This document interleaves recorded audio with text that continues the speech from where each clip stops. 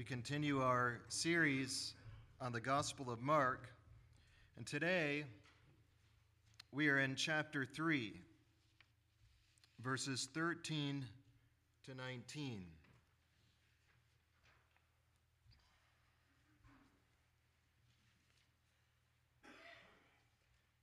The Gospel of Mark, chapter 3, verses 13 to 19. And he went up on the mountain and called to him those he himself wanted, and they came to him. Then he appointed 12, that they might be with him, and that he might send them out to preach, and to have power to heal sicknesses and to cast out demons. Simon, to whom he gave the name Peter, James the son of Zebedee, and John the brother of James, to whom he gave the name Boanerges, that is, sons of thunder. Andrew, Philip, Bartholomew, Matthew, Thomas, James the son of Alphaeus, Thaddeus, Simon the Canaanite, and Judas Iscariot, who also betrayed him. And they went into a house. Well, here in our text, Mark is giving us an account of the calling of the 12 apostles. And this speaks to the very foundations of the church of Jesus Christ. During the time of the Reformation, which was the greatest awakening that has occurred in the post-apostolic era throughout all church history, the Reformation was really, in essence, the unchaining and unleashing of the Word of God. And as the Word of God was unleashed upon Europe and unleashed upon the Western world, the Reformers deemed it necessary to go back to the very foundations and to rethink through all these traditions that had become dogma in the church.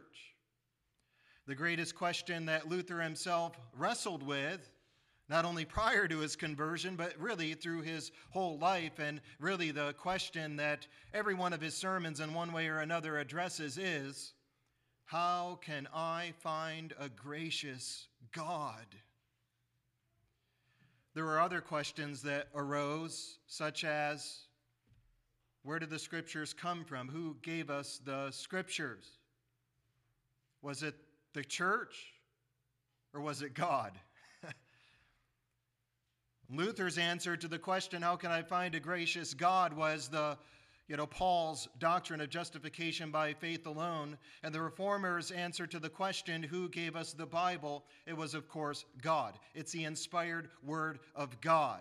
And all the authority of God is invested in His Word, and that authority is intrinsic to the Word, not extrinsic from it. It doesn't come from an external institution that is then given to the Word or conferred upon the Word, but rather the Word, by virtue of what it is as the Word of the living God, bears all the inherent authority of God Himself. Well, another question that arose, which was of foundational importance, was, what is the true church? What is the true church?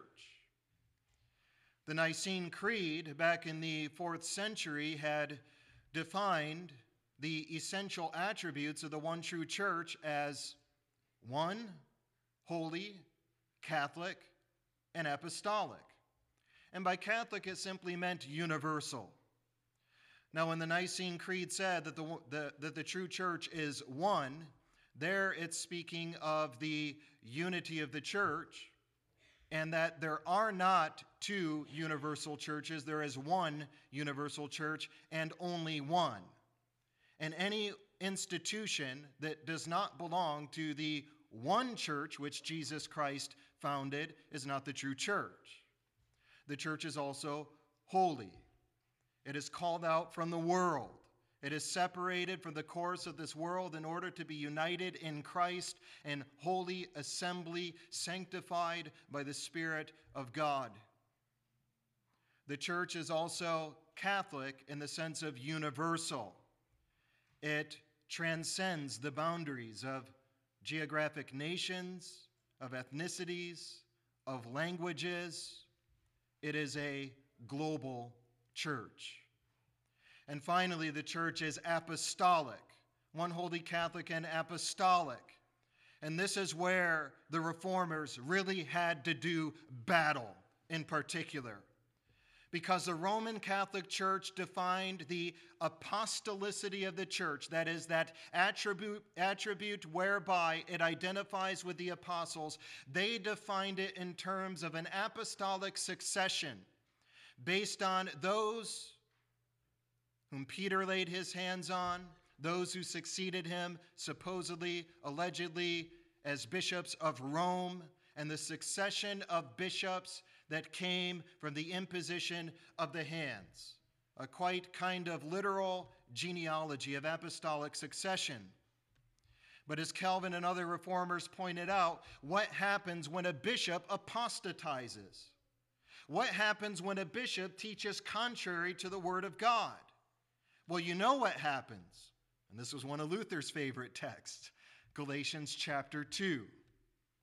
Such a one, just like Peter, when he deviated while he was in the church of Antioch, he was eating with the Gentiles, and then when certain men came, he felt the pressure and he separated himself from the Gentiles to observe Jewish ceremonial table laws in order to save face and reputation, probably out of the motive to not utterly scandalize his own testimony when it came to reaching these Judaizers with the gospel. He probably had good intentions, and yet he was not walking in accord with the truth of the gospel, and therefore Paul stood up in the assembly and rebuked him in front of everybody. Peter erred, and Peter, as are all men, was subject to the word of God, to the authority and regulating, really, authority of the Word of God. And so what happens when a bishop gets out of line? What happens when a bishop deviates from the Word of God? That bishop cannot be said to be faithfully representing Jesus Christ as an ambassador, and therefore has deviated in such conduct from true biblical apostolicity. Apostolicity defines the true church, and true apostolicity is this. The answer to the question, does the church align with the teaching of the apostles in the Word of God? Does it align with the canonical scriptures that were inspired by God, that the Spirit of God enabled the apostles and their associates to write as the guide for the church? Ephesians 2:20 says, the church is built on the foundation of the apostles and prophets. Jesus Christ himself is the chief cornerstone.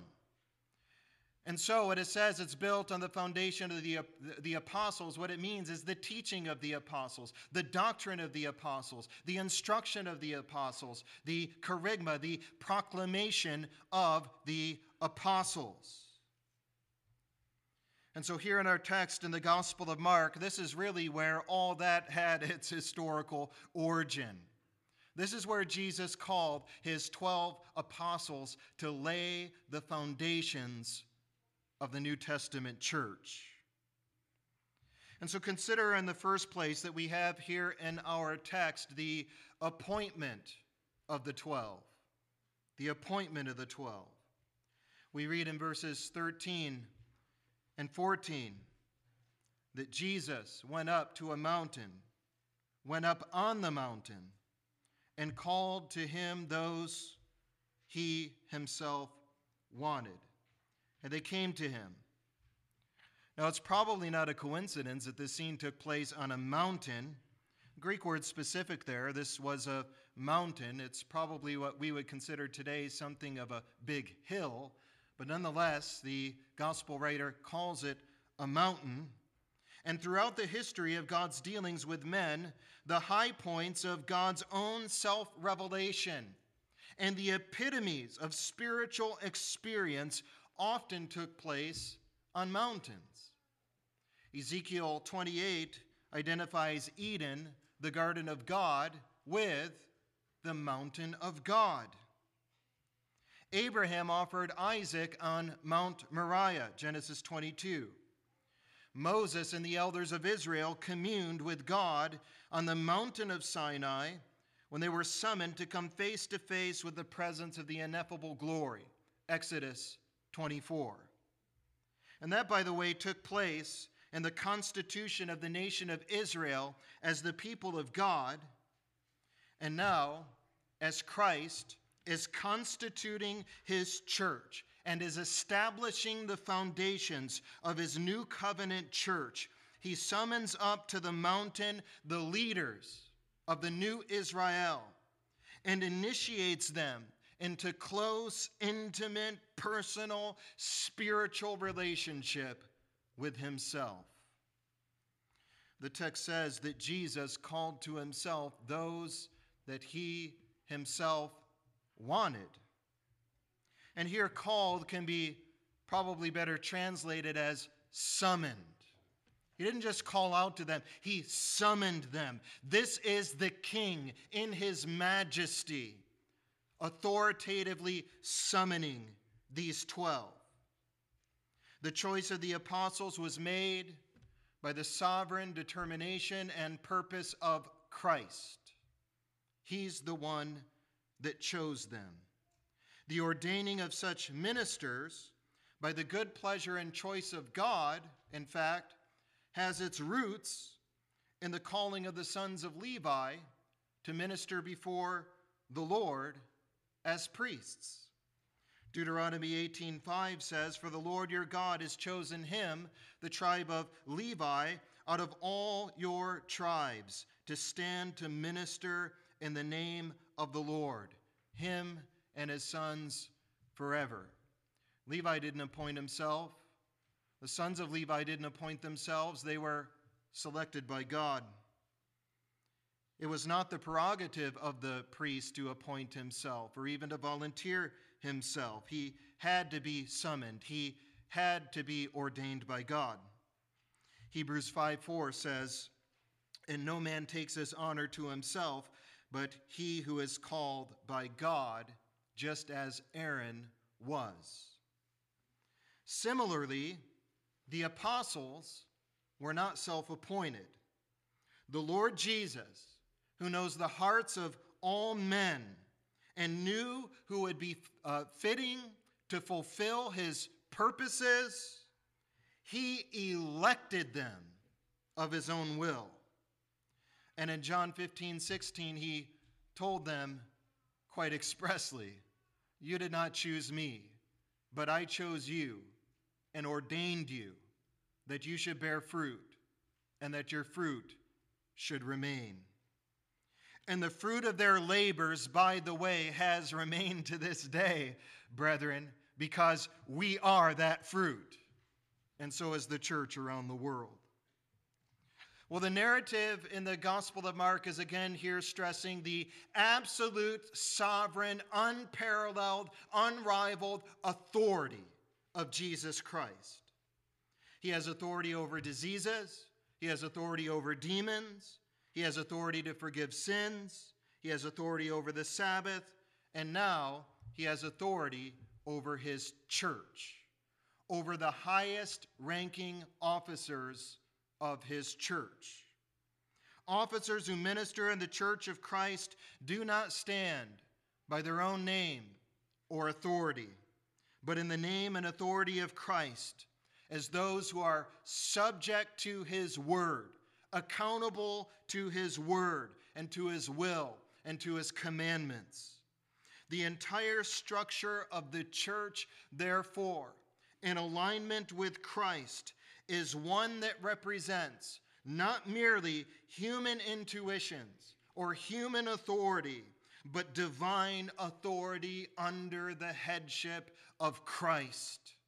Colossians 1:18 says, "And Christ is the head of the body, the church, who is the beginning, the firstborn from the dead, that in all things he may have preeminence." Well, verse 14 says, then he appointed 12. But the Greek literally says that he made 12. Poieo in the Greek, he made them. He made them to be what they became because they were not already what they would become as a result of this call. What is implied by this call is not only the authoritative and effectual summons into intimate association with Christ, but the impartation of the divine word to them that would make them to be apostles.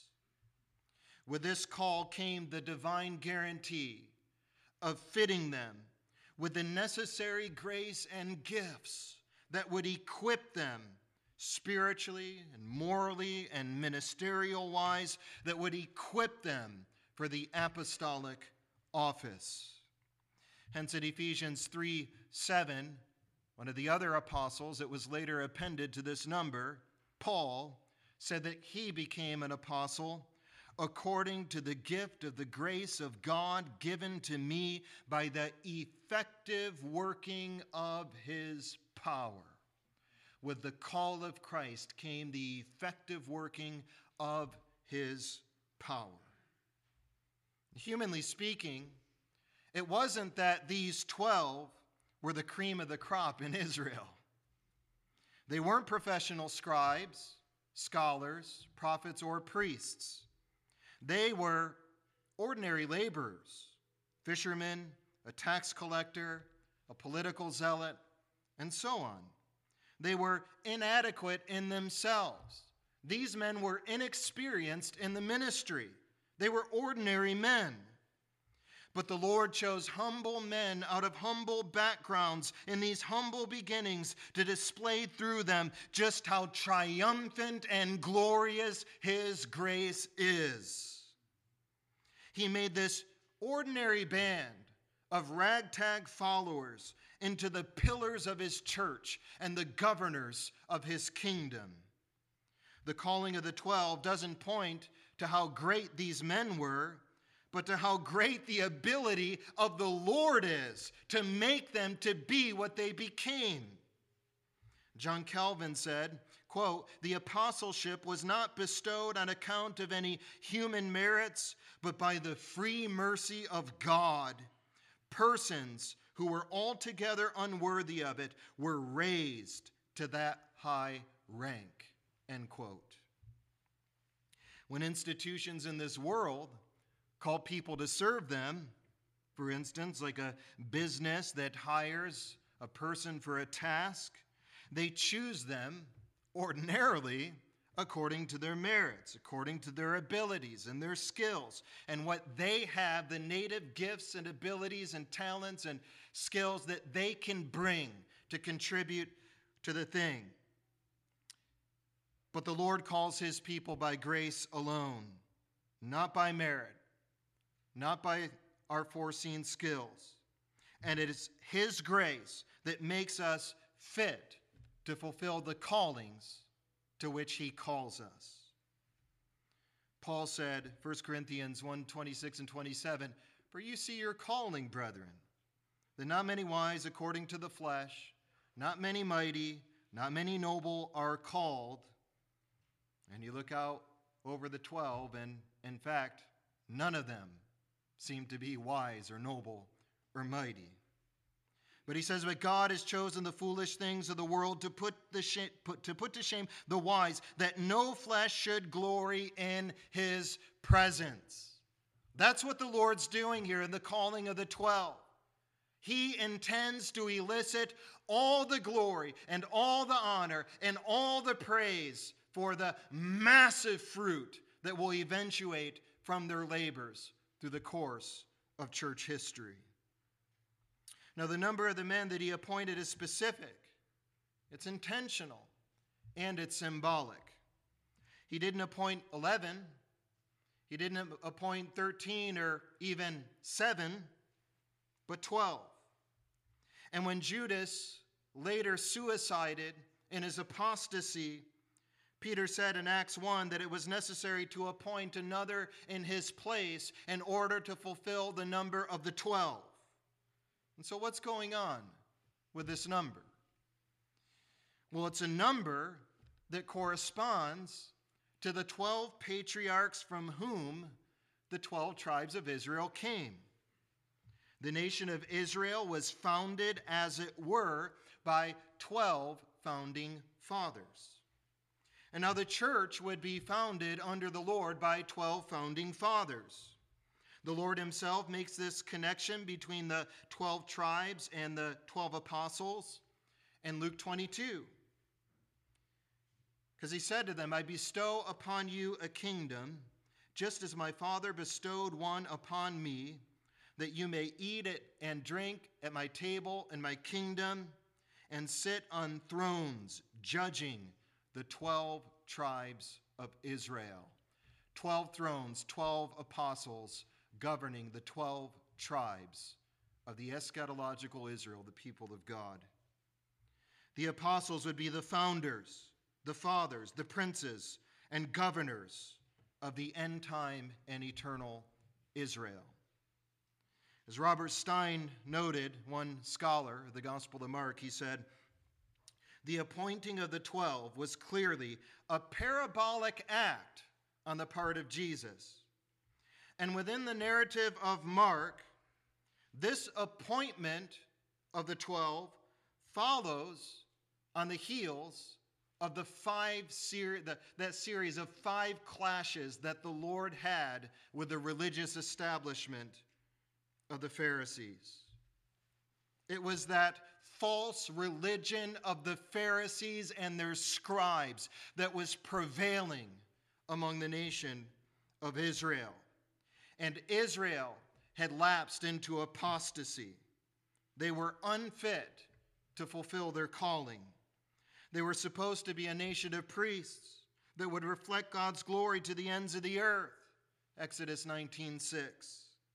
But their leaders had instead, as the Lord said, they had taken away the key of knowledge, and they did not enter God's kingdom themselves. And those who were trying to enter in were only hindered by them. That's Luke 11:52. So Jesus calls the 12 to equip them, Matthew 16:19, with the keys of the kingdom of heaven, so that the 12 would spread the true knowledge of God to the world. The apostles would exercise those keys through the preaching of the gospel of Christ. And they would open up the door of heaven to all who would respond to the invitation of the gospel message through faith and repentance. And they would close the door of heaven to all those who contradicted their inspired and authoritative doctrine. Thus, the call of the 12 symbolized God's judgment and rejection of Israel and its replacement with a new Israel. The keys are taken away from the scribes and the Pharisees. They're given to the apostles. Matthew 21:43 says, therefore I say to you, the kingdom of God will be taken away from you and given to a nation bearing the fruits of it. The appointment of the 12 also symbolized God's will to bring restoration, redemptive restoration to the eschatological Israel, just as the prophets had foretold. I mean, there's prophecies about this all through the latter prophets, Isaiah to Malachi. Isaiah 11:12 says, God will set up a banner for the nations and will assemble the outcasts of Israel and gather together the dispersed of Judah from the 4 corners of the earth. And that shouldn't be understood literally or carnally, but rather redemptively, theologically, and spiritually. The 12 tribes of Israel had been dispersed through the exile, through the Assyrian captivity of the northern nation of Israel and through the Babylonian captivity of the southern kingdom of Judah. And so devastating was the Lord's judgment on them that the distinctions of the tribes at large had been obliterated. Those tribes cannot be traced to this day. They have so intermarried and intermingled that they cannot. And in the time of Jesus, because of those who returned from Babylon to Jerusalem under Ezra and Nehemiah and their companies, well, really, only 2.5 tribes remained in the land.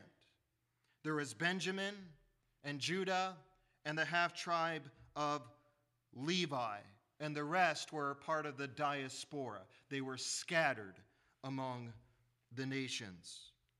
And so the Lord appointed 12 apostles to communicate his intention to bring full restoration from the exilic curse to his wayward people, to gather the full number of his elect from the ends of the earth into the spiritual Israel and new kingdom that he came to establish. And so that's why he appointed them. But notice in the next place that our text speaks to the mission of the 12. The mission of the 12, verses 14 and 15. It says that he appointed 12 that they might be with him and that he might send them out to preach and to have power to heal sicknesses and to cast out demons. Well, he chose them that they might be with him in the first place. And those words in our text must not be missed. These men were granted the unique privilege of being his holy companions, his comrades, his protégés. The formation of their spiritual character would take place under the direct scrutiny and instruction and supervision and influence of Jesus himself. He would personally oversee their ministerial training for this office to which he called them. They wouldn't attend the rabbinic schools of the day. They wouldn't sit at the feet of some prestigious Gamaliel or other rabbi, but they would attend the school of Christ, and they would sit at the feet of God in the flesh. Over the next couple of years, these men uniquely would gain a holy familiarity with Christ that was uniquely privileged, a privilege never granted to any other of the sons of men. The apostles' intimate, personal, spiritual, and experiential knowledge of Christ was the backbone of their entire ministry. It wasn't their human accolades. It wasn't their personal achievements.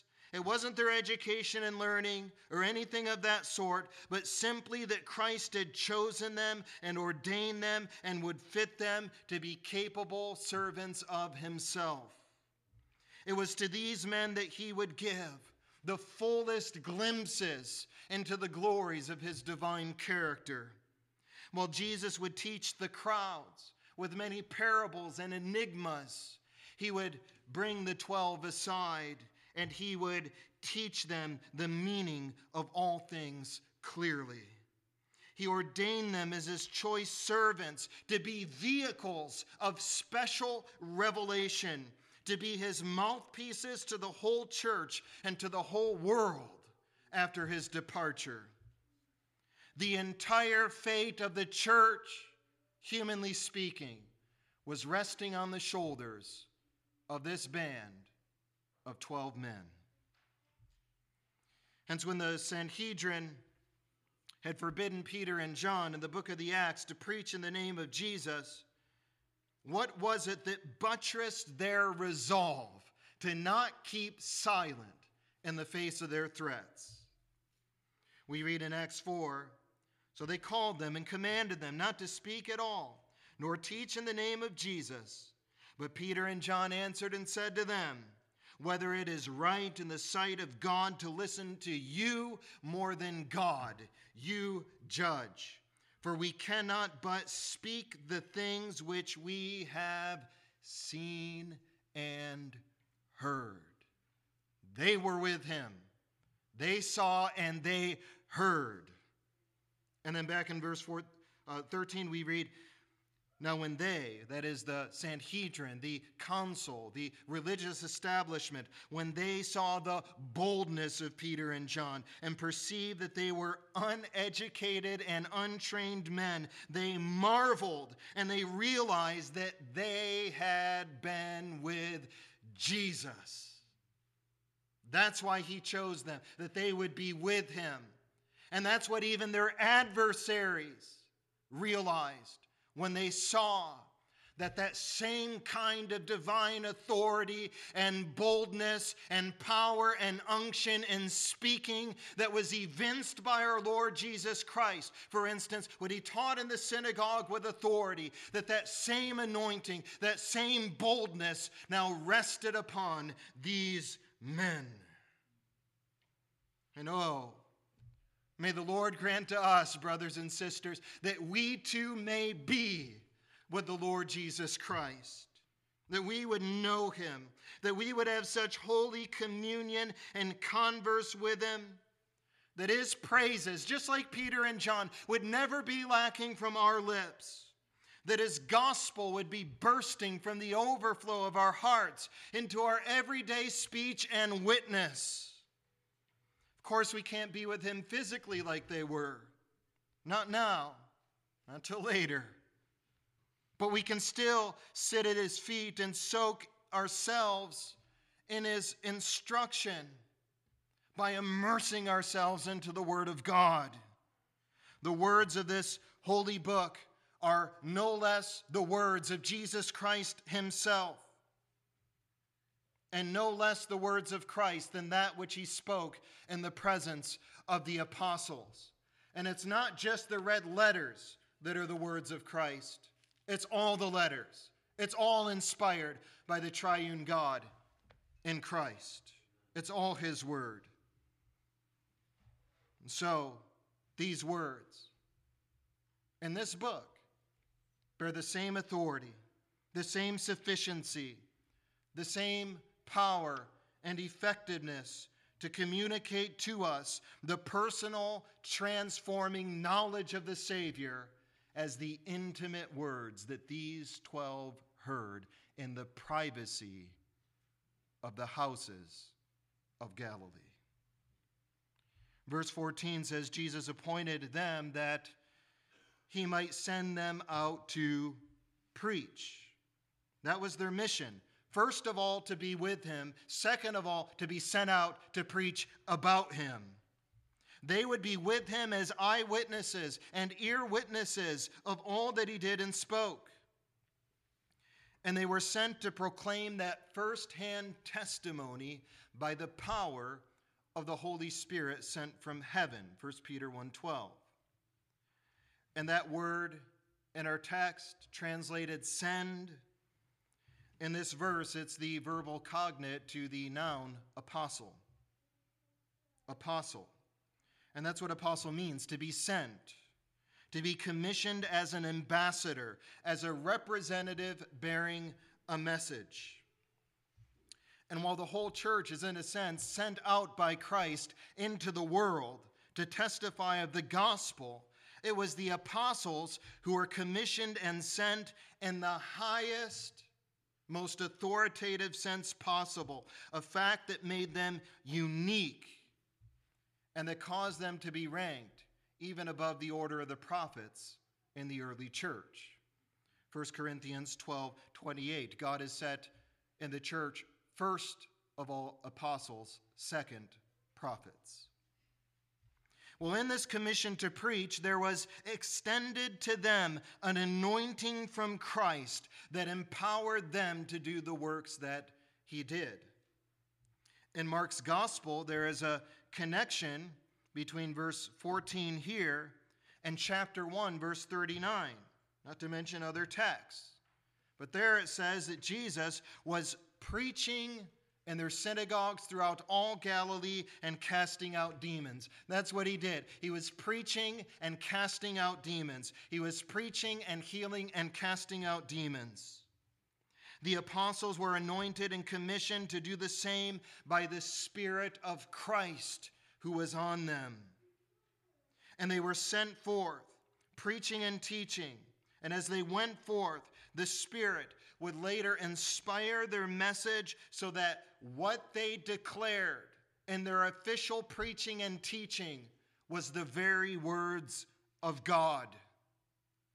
Hence 2 Peter 3:12, wherein the apostle charges the church, saying that they would be mindful of the words which were spoken before by the holy prophets, and of the commandment of us, the apostles of the Lord and Savior. He puts the commandments of the apostles on par with the words of the prophets of the Old Testament scriptures.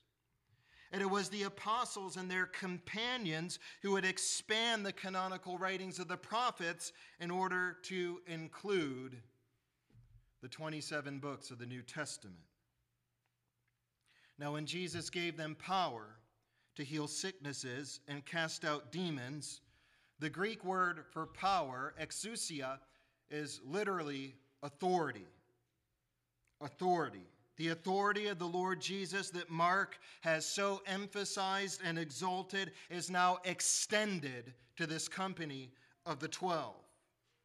And the proof of that is that they had the ability to do miracles and signs and wonders which served to attest and confirm and validate their message.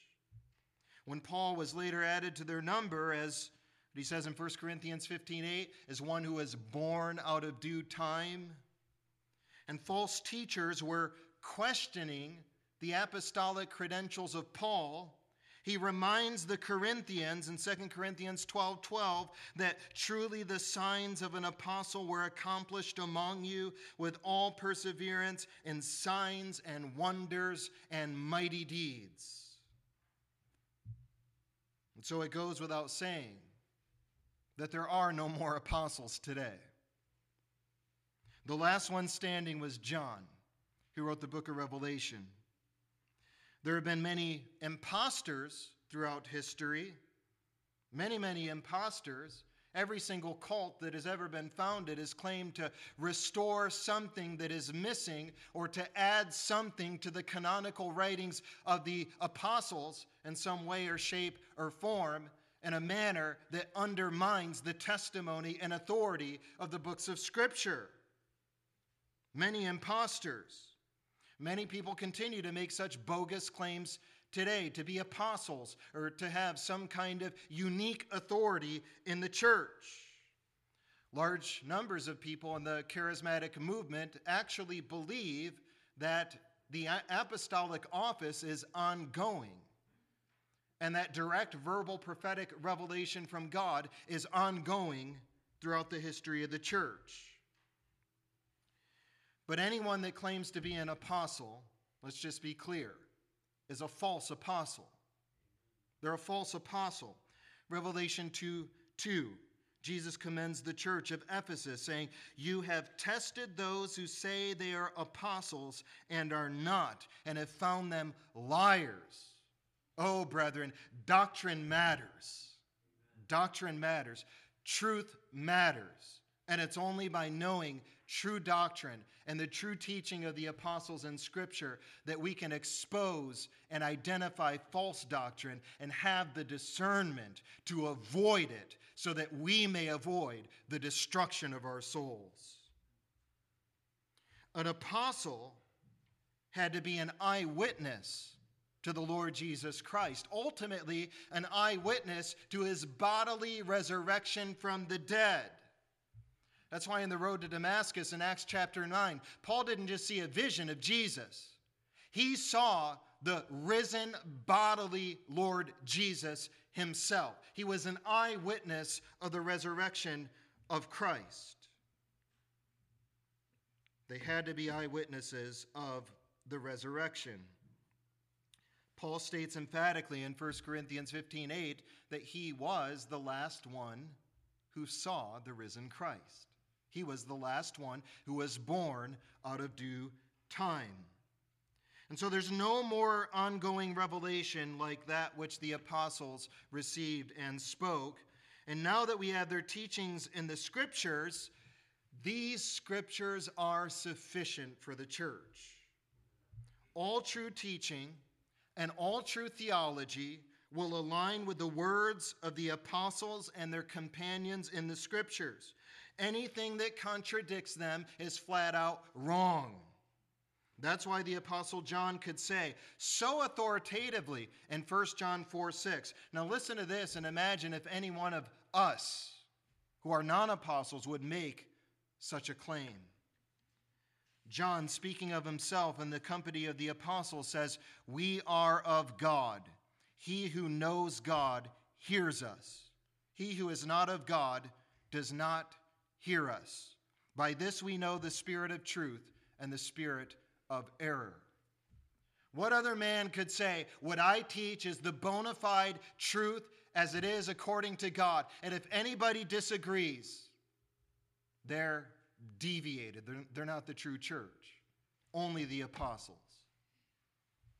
The teaching of the apostles is the standard because it is the inspired word of Christ. And by the way, speaking of the Apostle John, I call your attention to our next point, the inner circle of the 12. He was a part of the inner circle of the 12. Look back in Mark 3, in verses 16 to 19, we are here given a list of the names of the 12 apostles. There are actually 4 such lists in the Bible. The Gospel of John contains none. And so the 4 lists are in Matthew, Mark, Luke, and Acts, chapter 1.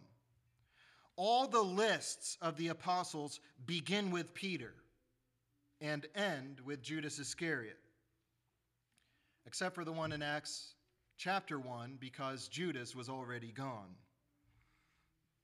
All the lists follow the same basic structure, although some of the names are in a different order in those lists, and some of the lists contain alternate names for the same men. The lists always organize the names, get this, in 3 groups of 4 each. It appears that Jesus had the 12 organized according to 3 groups of 4. And in all 4 lists, Peter again heads up the first group of names. He's always the head of the first group of 4 names. Philip is always the head of the second group of 4 names. And James, the son of Alphaeus, always heads up the third group of 4 names. This structure reveals something of the order of leadership among them.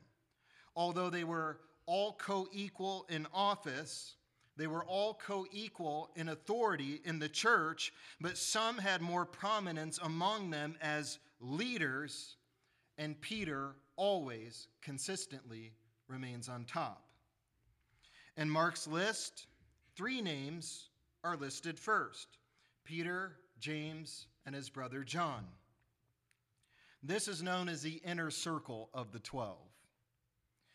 They had the closest association with Jesus out of all of the 12.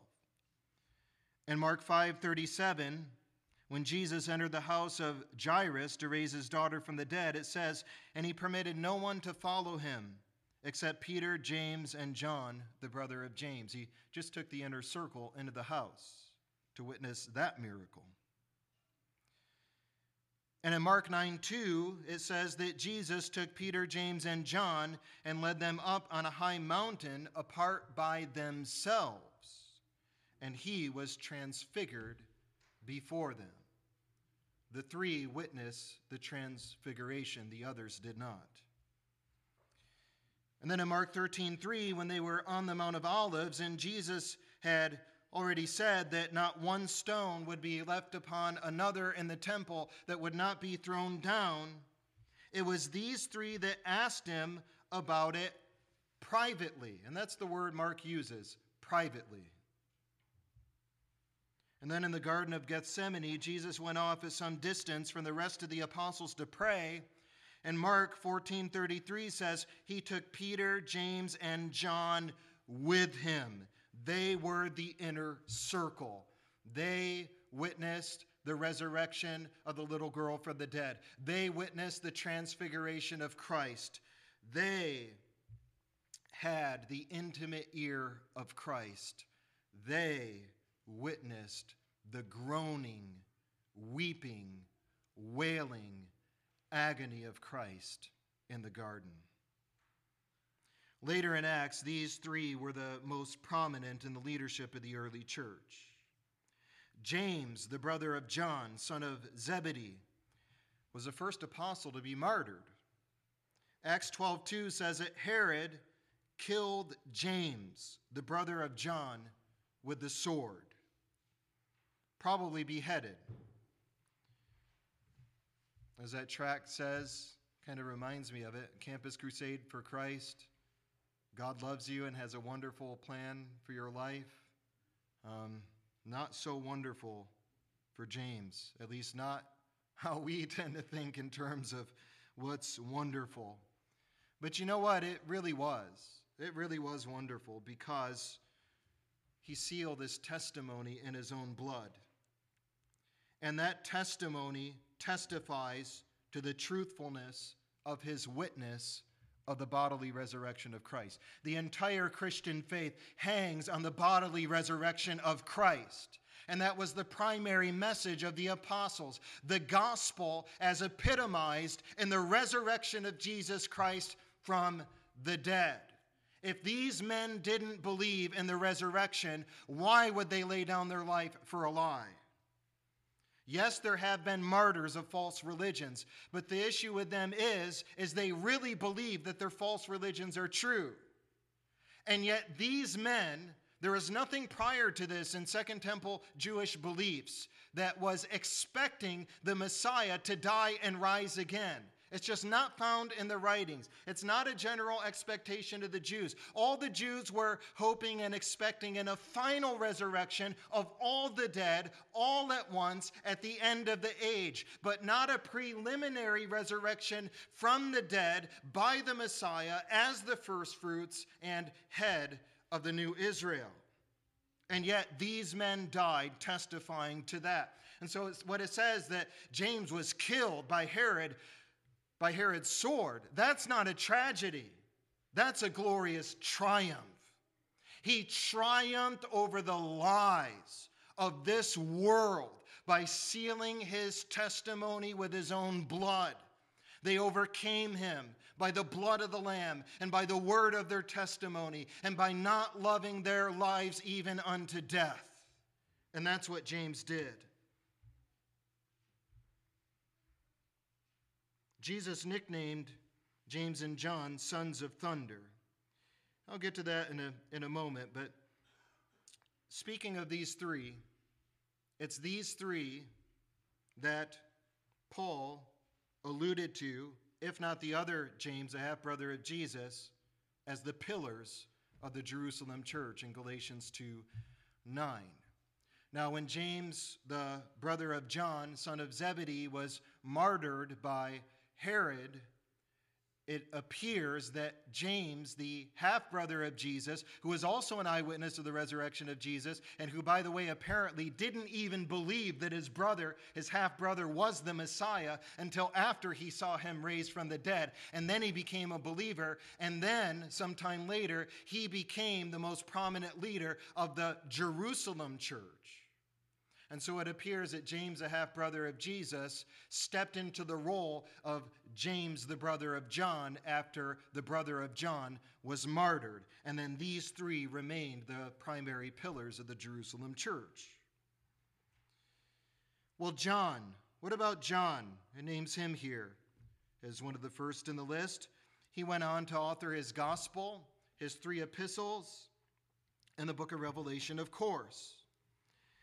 And look at verse 17. It tells us that John and James were nicknamed by Jesus Boanerges, which means sons of thunder.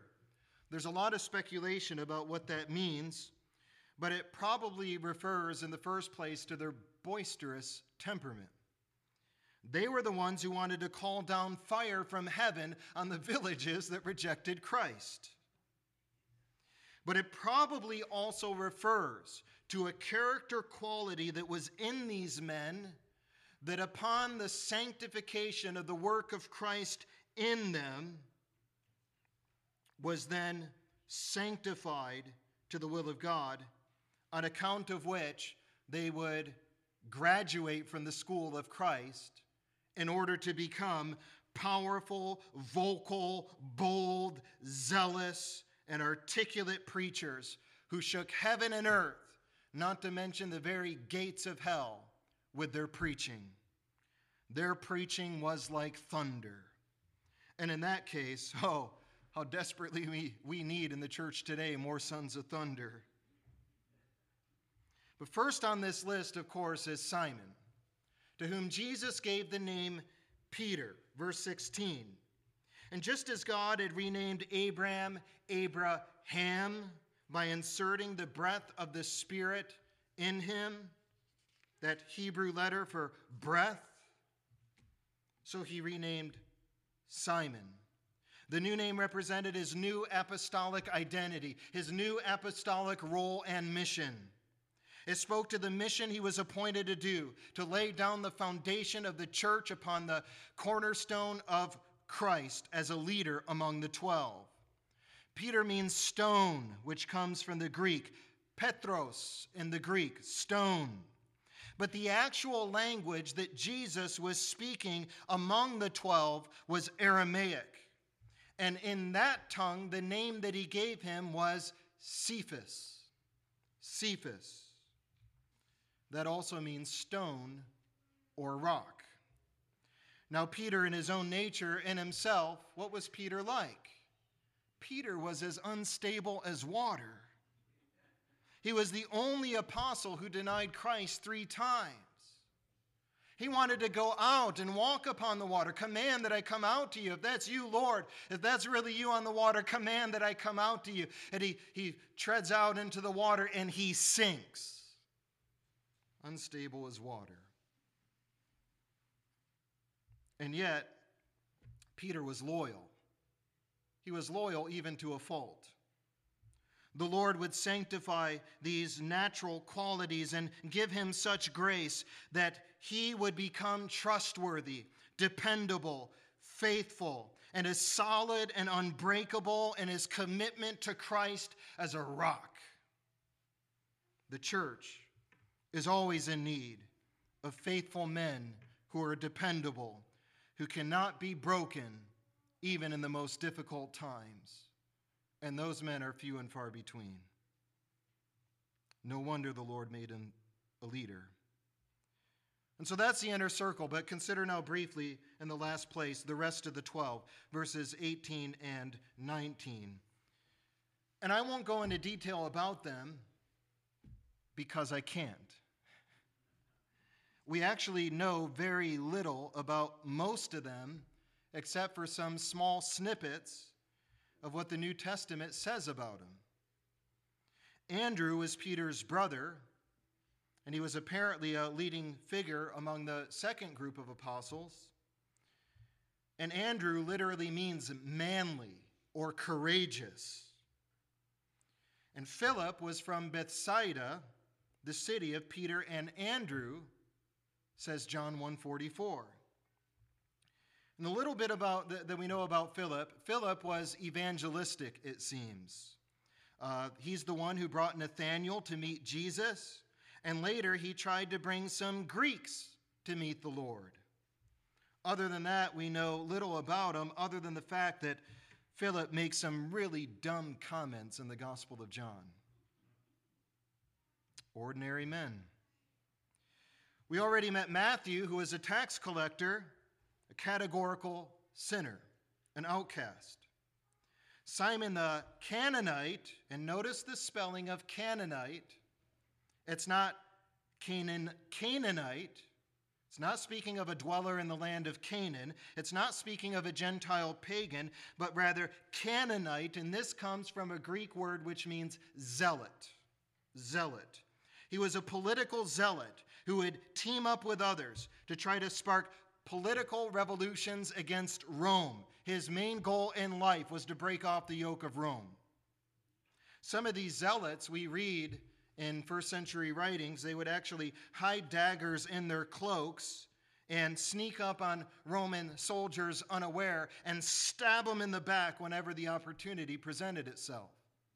That was Simon. Well, again, these are ordinary fallen men who were made extraordinary trophies of grace by the work of our Lord Jesus Christ. Their greatness comes not from themselves, but from their closeness and proximity to Christ. There is nothing spectacular about them, but they, weak in themselves, they were mighty through God to the pulling down of satanic strongholds. As someone put it, you can be sure that any educated first century Roman citizen, in looking at these 12 men, would have laughed at any prediction that within 3 centuries the Christian faith would become the official faith of the empire as a result of their efforts. Now, as far as we know, all the apostles died a premature death except for John. He was imprisoned and exiled to the Isle of Patmos, later released. He resided in Ephesus until his death. One church father says that when John was old, the brethren would carry him to the church by the 4 corners of his bed, and he was so weak that he couldn't even get up, so he would just lift up his head and exhort the brethren to love one another as Christ had loved them. His brother James, we saw, was killed by the sword.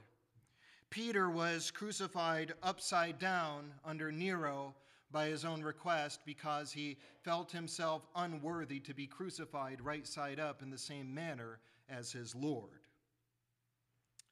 His brother Andrew took the gospel all the way to Patras in western Greece, according to the tradition, where he was scourged and crucified by being tied to the cross rather than nailed to it. He was brutally scourged and somewhat filleted alive and then tied to a cross where he bled in agony for 2 days until he finally died.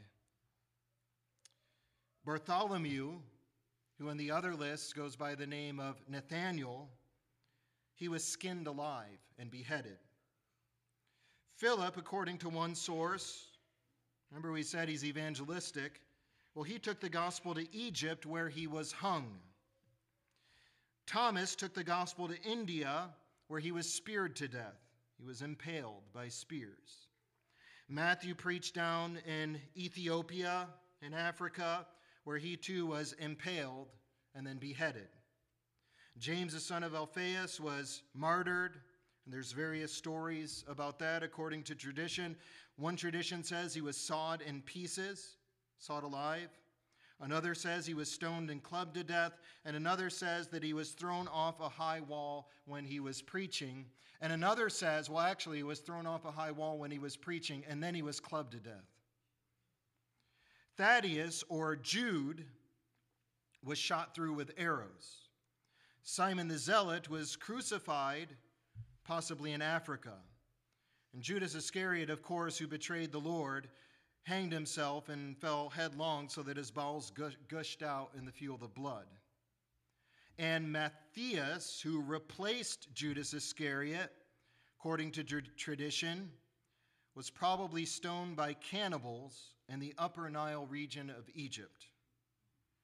Now, we can't be sure about all these details because they come from extra-biblical sources and tradition. But church tradition is pretty clear that they were all brutally martyred. And they could all say in the end, just like Paul, I have fought the good fight. I have finished the race. I have kept the faith. Finally, there is laid up for me the crown of righteousness, which the Lord, the righteous judge, will give to me on that day, and not to me only, but also to all who have loved his appearing. Oh, may the Lord grant that we could all say that. They all kept the faith, solid, firm, unto the end. And the lesson we derive from their example, I suppose, is best summarized in the words of the poem, "Only one life, 'twill soon be past. Only what's done for Christ will last. And when I am gone, how happy I'll be if the lamp of my life had burned out for thee." The names of these faithful men will be forever written on the foundation stones of the heavenly Zion, because when John saw the New Jerusalem in his apocalyptic vision, that holy city of the new Israel, he wrote, "Now the wall of the city had 12 foundations, and on them were the names of the 12 apostles of the Lamb." And so let's stand firm on this apostolic foundation, brethren, that we too may enjoy the everlasting city of God and walk one day upon those very foundations. Amen. Let's pray. O Lord, give us hearts that we would love the teaching of your Spirit through these ambassadors that you sent out in your name. Grant that we would love the inspired scriptures, that we would treasure them so dearly, that we would seek to spend as much time in them every day as we can, meditating on your word day and night. Give us discernment, Lord, that we may know truth from error, and that we may walk, Lord, in the instructions of your holy prophets and the commandments of our Lord and Savior Jesus Christ. In his name we do pray. Amen.